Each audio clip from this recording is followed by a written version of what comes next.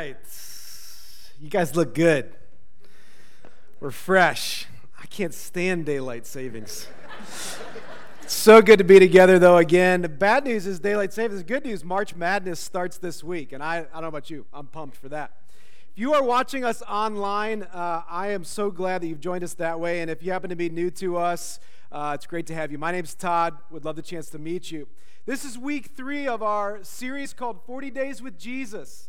And what we're doing in this series is going through the Gospel of Luke all together as a church family. And I'm excited because it's not just that we're preaching on, it's our kids are doing it back there, our students are doing it on Wednesday and Sunday nights, our community groups are going through it together, and then also we've been challenging you to spend some personal time in the book of Luke, spending time with Jesus yourself. And I want to just challenge you in this, that the reason why this is so vital is because when you spend personal time with Jesus, that's where the real life change happens. I want you to know that. Let me show you what I mean. My wife and I, Jillian, and we've been married for 17 years, and one thing that you may not know about us is that we were originally set up to meet each other. I don't know if you knew that. My brother actually knew Jillian before I knew her.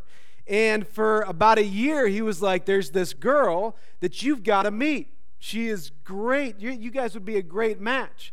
But I'm going, okay, that sounds great. She sounds great, but I don't know her. I've never met her, and we didn't live anywhere near each other. So I was like, we're never going to meet. And so I just kind of went on with my life. Jillian didn't make much difference to me at that point. Until a year later, when we actually did meet, we were in my brother's wedding. We were both in the wedding party, and of course, they paired us together. Right? And it wasn't until that point that the sparks started to fly. It was like a rom-com, right? Romantic comedy. It was a great story, but at that point, when I started to get to know her, everything began to change. And what I wanted to say is this, that it wasn't enough that my brother told me about Jillian.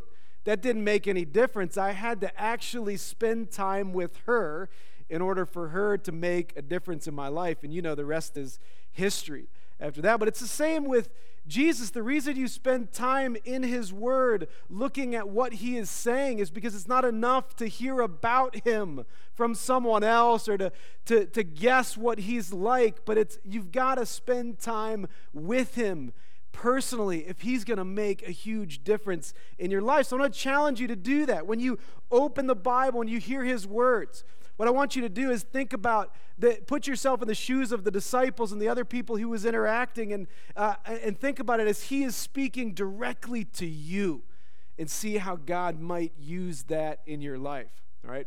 We're going to talk a little bit more about that even today as we dive into Luke chapter 9. So you have your Bibles, you can turn to Luke chapter 9. We're going to be there in verses 18 to 20 and then verses 23 to 25. There's only 6 verses. But it's packed with a lot of good stuff. So what I want to do is give you my outline, and then we'll dive in. And here's what I want you to know today, is that there are 3 marks of Jesus' followers. 3 marks of Jesus' followers that we see in Luke 9. All right? And they are as follows. There's surrender, identity, and grace. Surrender, identity, and grace. Okay, let's dive in first with surrender. Luke chapter 9, verses 18 through 20. Here's what it says. Now it happened that as He was praying, that's Jesus, praying alone, the disciples were with Him, and He asked them, "Who do the crowds say that I am?" And they answered, "John the Baptist, but others say, Elijah, and others that one of the prophets of old has risen." Then He said to them, "But who do you say that I am?" And Peter answered, "The Christ of God." Now listen, this is a huge turning point in the Gospel of Luke and in the life of Jesus, because up until this point, everybody looks at Jesus and they know He is something special. They've seen Him do some miracles, say some compelling things, stand up to some of the religious leaders on some things, and they know that this guy is more than just a good guy. There's something transcendent about Him, and they're starting to get it. And so Jesus asks the disciples 2 questions. One is an impersonal question, And the other one is a very personal question. The impersonal question is this, hey guys, come here. Who are they saying I am? Who are the crowds saying that I am? What are they saying about me? And of course, that one is an easy one for the disciples because all they have to do is listen to what people are saying and then tell Jesus. So they go, well, yeah, some say you're John the Baptist, some say you're Elijah, some say you're like a prophet that's risen from the dead. Jesus, they're saying some crazy things about you, right? But then Jesus turns to the disciples and asks a much more personal question, and that is this: but who do you say that I am? Who do you say that I am? And listen, if you've been coming here a while, you come into this place and you know that we are all about Jesus here. Every week we talk about Jesus, we worship Jesus. If I were to come up to you and say this, like, hey, what do the people at Silver Creek Church think about Jesus? You would have answers, right? It wouldn't be hard. You go, oh, they love Jesus there. They worship Jesus. They say he's the Savior. They say he's the Son of God. They say a lot of great things about Jesus at Silver Creek Church. But if Jesus came in this room today, he would be much less interested in what other people are saying about Jesus, and he would be much more interested in who you say that he is. And so the question is personal for you today. Who do you say that Jesus is? And I believe that the answer to that question for you makes all the difference in your life. Right? So the disciples answered. Actually, it was just Peter that answered, and I think he kind of answered on behalf of the disciples, but he said, "You are the Christ of God." And it was like Jesus didn't say this, but it was like ding, ding, ding. Like you got it right. This is exactly who I am. What the disciples knew is that he wasn't just a human. He wasn't a superhuman. He wasn't a prophet. This guy was the Messiah of God. He was the Son of God himself, which had massive implications. I don't even think the disciples knew the implications of what they were saying. But what they were saying is, the person standing right in front of us holds the power of the universe in his fingertips. Think about that. Now, I want to kind of help illustrate the massive implications by this. Have you ever seen those Google Earth zoom out videos, right, where they start? Well, you're going to see one now if you haven't. So let's go ahead and show that.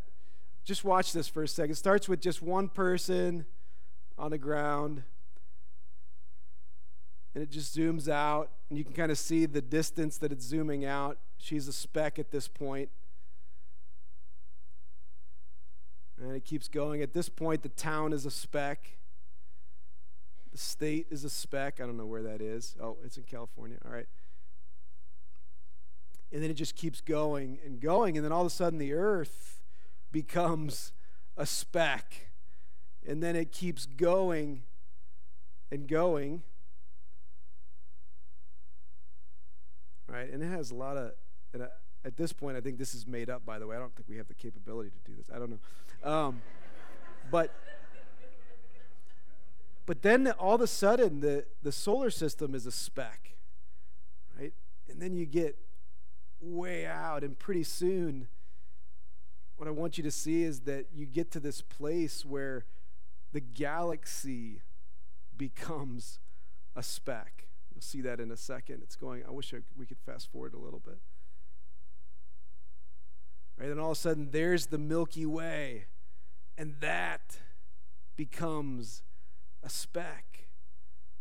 Right, and so we can stop there, Virginia, but I just think that sort of thing is amazing. When you're zooming out, you start with a person, you zoom out far enough, that person is a speck, right, compared to the state or whatever you see. And then when you zoom out to the earth becomes a speck in comparison to the solar system, and the solar system is a speck in compared to the galaxy is a speck compared to the universe. And yet Colossians 1 says this: Jesus holds all things in the universe together. Right? Unbelievable. What the disciples were saying about Jesus is that he is the Christ of God, that everything is in his hands, and it has massive implications for every single one of us.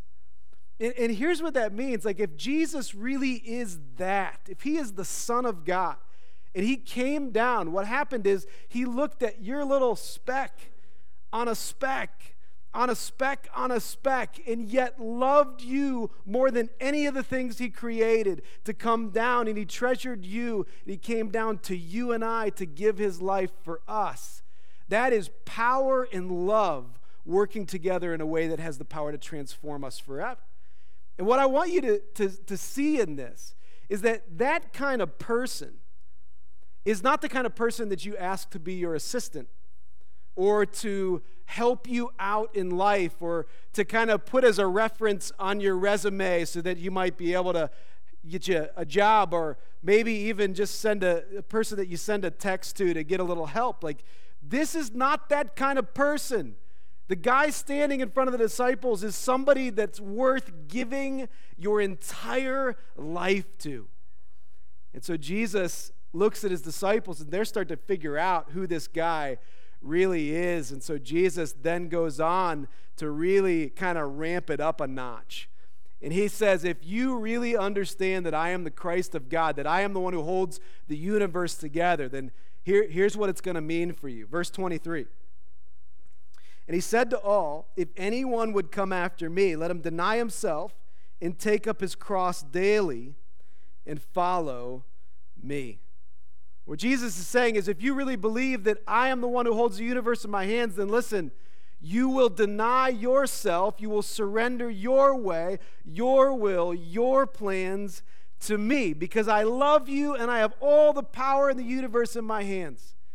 I can do everything for you. I can control everything. So give up your way for my way. So my challenge to you right in this first point is this, that what Jesus is worth giving your entire life to. What areas of your life are you still going, no, I like it my way. I want to do this my way, my will, my plan. What areas of your life do you need to say, you know what? You own it all, and I need to start surrendering that area over to you. All right. The first mark of a disciple of Jesus is surrender, when you understand who Jesus really is. But that leads me to my second point, which is, the first is surrender, the second is identity. Verse 24 goes on and says this. Oh, before I do that, surrender, we started with surrender, but we can't stay there. And the reason why is because I don't want anyone to think that what God wants of you is just to try a little bit harder. Just give up your way for his way, just try really hard. Because actually what God wants from all of us is to give us a brand new identity. The old is gone and the new has come. Look at verse 24. It says, for whoever would save his life will lose it, but whoever loses his life for my sake will save it. All right? This verse is interesting because the word life in this verse is not talking about physical life. It's actually the word life is a Greek word, psyche. And a psyche is actually the Greek word for psyche. And that word actually means like what's inside of your mind, what's inside of your soul, what's inside of you, kind of what makes you you. It's your identity. It's who you are. And that's what Jesus is talking about when he says, if you are going to, when he says this, for whoever would save his life will lose it. He's actually talking about your identity, and every single one of us is looking to find an identity. And we think that we're going to be saved by finding an identity and a meaning and a worth that's going to make us happy. But Jesus says that doesn't work. And I was thinking about this. I think all of us kind of have an identity that we are running after that we know doesn't really fill us up. And if you want to know anybody's identity of what they want their identity to be, one of the things you can do is just look at their social media, right? It's very revealing, because the beauty of social media is that you can kind of put out there whatever you want people to see and hide anything that you don't want them to see. And so it can become very obvious. There's a movie that came out a while ago called 8th Grade. And it's a movie about an 8th grade girl who is trying to find herself and her identity. Probably not unlike a lot of 8th grade girls. Right? And what she's doing is she's trying to use social media to create an identity for herself so that people would, kind of think she's someone that she wants them to think that she is. And so you should see the movie if you want to know what middle school life is like. If you want to know what it looks like to grasp for meaning and worth, watch this movie. It's very obvious because what she does stuff like wakes up in the morning, puts on makeup, and then gets back into bed and takes a selfie and kind of, says, I just woke up. Kind of like, I look like this when I wake up. She's trying to create this identity for people to see. But it's funny because we can talk about 8th graders looking for an identity, but we all do this. So I decided to get on my own social media account and kind of look up what kind of things do I put off? What kind of identity do I want people to think when they think about me? And I do this too, and even with good things. So I just pulled up a few of my social media posts from Instagram over the past year. So first one is up there. All right, this was my wife and I just finished a half marathon. All right, and there were 96 people who liked it, by the way, which is amazing. And I'm glad that my associate pastor was the first one, D. Giff, right there. But, when I post that, of course, I want to just celebrate my accomplishment, but I want you to see that I've done something, that I'm healthy, and that I did it with my wife, which means we must have a great marriage, right? There's a lot of things that are involved in that post. Look at the next one. This is my son Griffin and I at Brown's training camp, right? And this picture, of course, means that I'm dad of the year because I do stuff with my son, which is great. Make sure you think that. And then also, I am a Browns fan, and I want you to know that I'm not just the kind of Browns fans that watch the game on Sunday. I go to practice. I go to the training camp. That means I'm diehard Browns fan. All right, and my last picture, of course, is I wanted to post a picture of our new Silver Creek Sermon podcast because everybody knows when you are on a podcast that you finally arrived and made it in life, right? All these things are okay things, and my motives aren't all bad for posting, but we do this all the time. We want to give out an identity to people that we want people to see. We're all grasping to try to find meaning and worth in our life. And even if you go, I don't even mess with social media, don't worry, you still do it. But you still do it by lifestyle, by your house, by the way you dress, by the way you look, by your job, by the things you say in conversations. We all are trying to portray an identity because we're all looking for something to give us meaning and worth. All right, I'm going to come back to the verse I just read, but I want to go to the next one. It says, verse 25. For what does it profit a man if he gains the whole world and loses or forfeits himself? Or what this verse, what Jesus is alluding to is the way the world tries to find an identity. What the world does is they try to gain as many things as they possibly can that make them feel like they are worth something and have meaning in their life. And when they finally find that thing, then the world says, then you will be happy. But Jesus says it doesn't work. You can gain as many things as you want, but it actually doesn't work. The way it works, Jesus says, is that you actually, in order to gain a real, true, stable identity, you actually have to lose all your other identities. You have to stop pursuing these identities that don't last, that aren't stable, and give it up so that you might have an identity in Christ that could actually last forever. And that's what Jesus is saying in this passage. The stuff that I posted on my social media, all of that is good stuff, right? There's nothing wrong with what I posted. It's fine it's great to run half marathons, and it's great to be a Browns fan. Well, sometimes, but also to be a family man and to have pictures with my family. All of those things are great. The problem is none of them can give me a stable identity. Even good things cannot do that. Because let's take, for instance, preaching. which I struggle with. I love preaching, and so it can be dangerously close to being like an identity for me. And if preaching becomes where I find my value and worth, what happens when I get a little older and I'm not as good at it and I can't speak as well, and you guys go, you know what, it might be time to hang it up, right? I lose me at that point. I lose everything if that's where I find my identity. But if I find my identity in Christ, it changes everything. And so I want us to see that, listen, the gospel is this. This is why Jesus is saying what he's saying. The gospel is this, that God has created you and me to find our meaning and worth in a relationship with him. But what we've done is we've spent our entire lives pursuing other identities, searching for other things that we think are going to fill us up, trying to gain everything we can. And it doesn't work until God in his love sent Jesus down to this earth to give up his life for us so that we could be reconciled back into a relationship with God.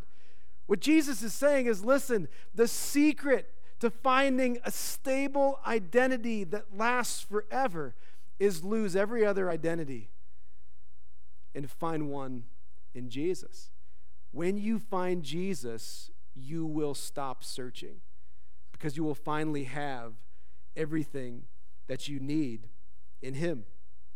Here's the beautiful part of it too, is that when you find Christ to be an identity that is stable, that lasts forever, and not just like because you get to be with him forever, but it changes you now too.